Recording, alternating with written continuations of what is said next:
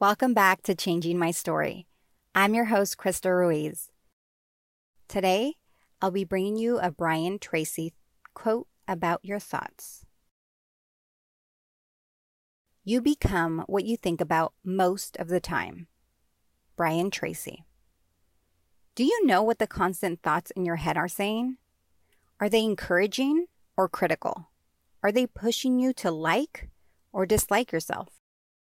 For me, my thoughts are in constant watch for the next thing on the to-do list, which keeps me alert and ahead of the game, or so I think.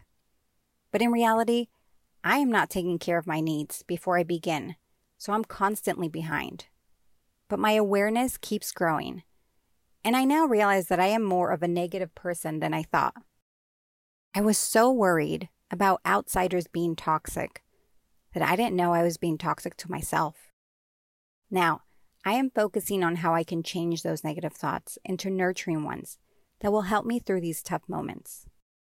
I encourage you to catch your thoughts during those good and bad moments in your day and start writing them down and see how you truly think on paper. I got this quote from Brian Tracy's book, Goals.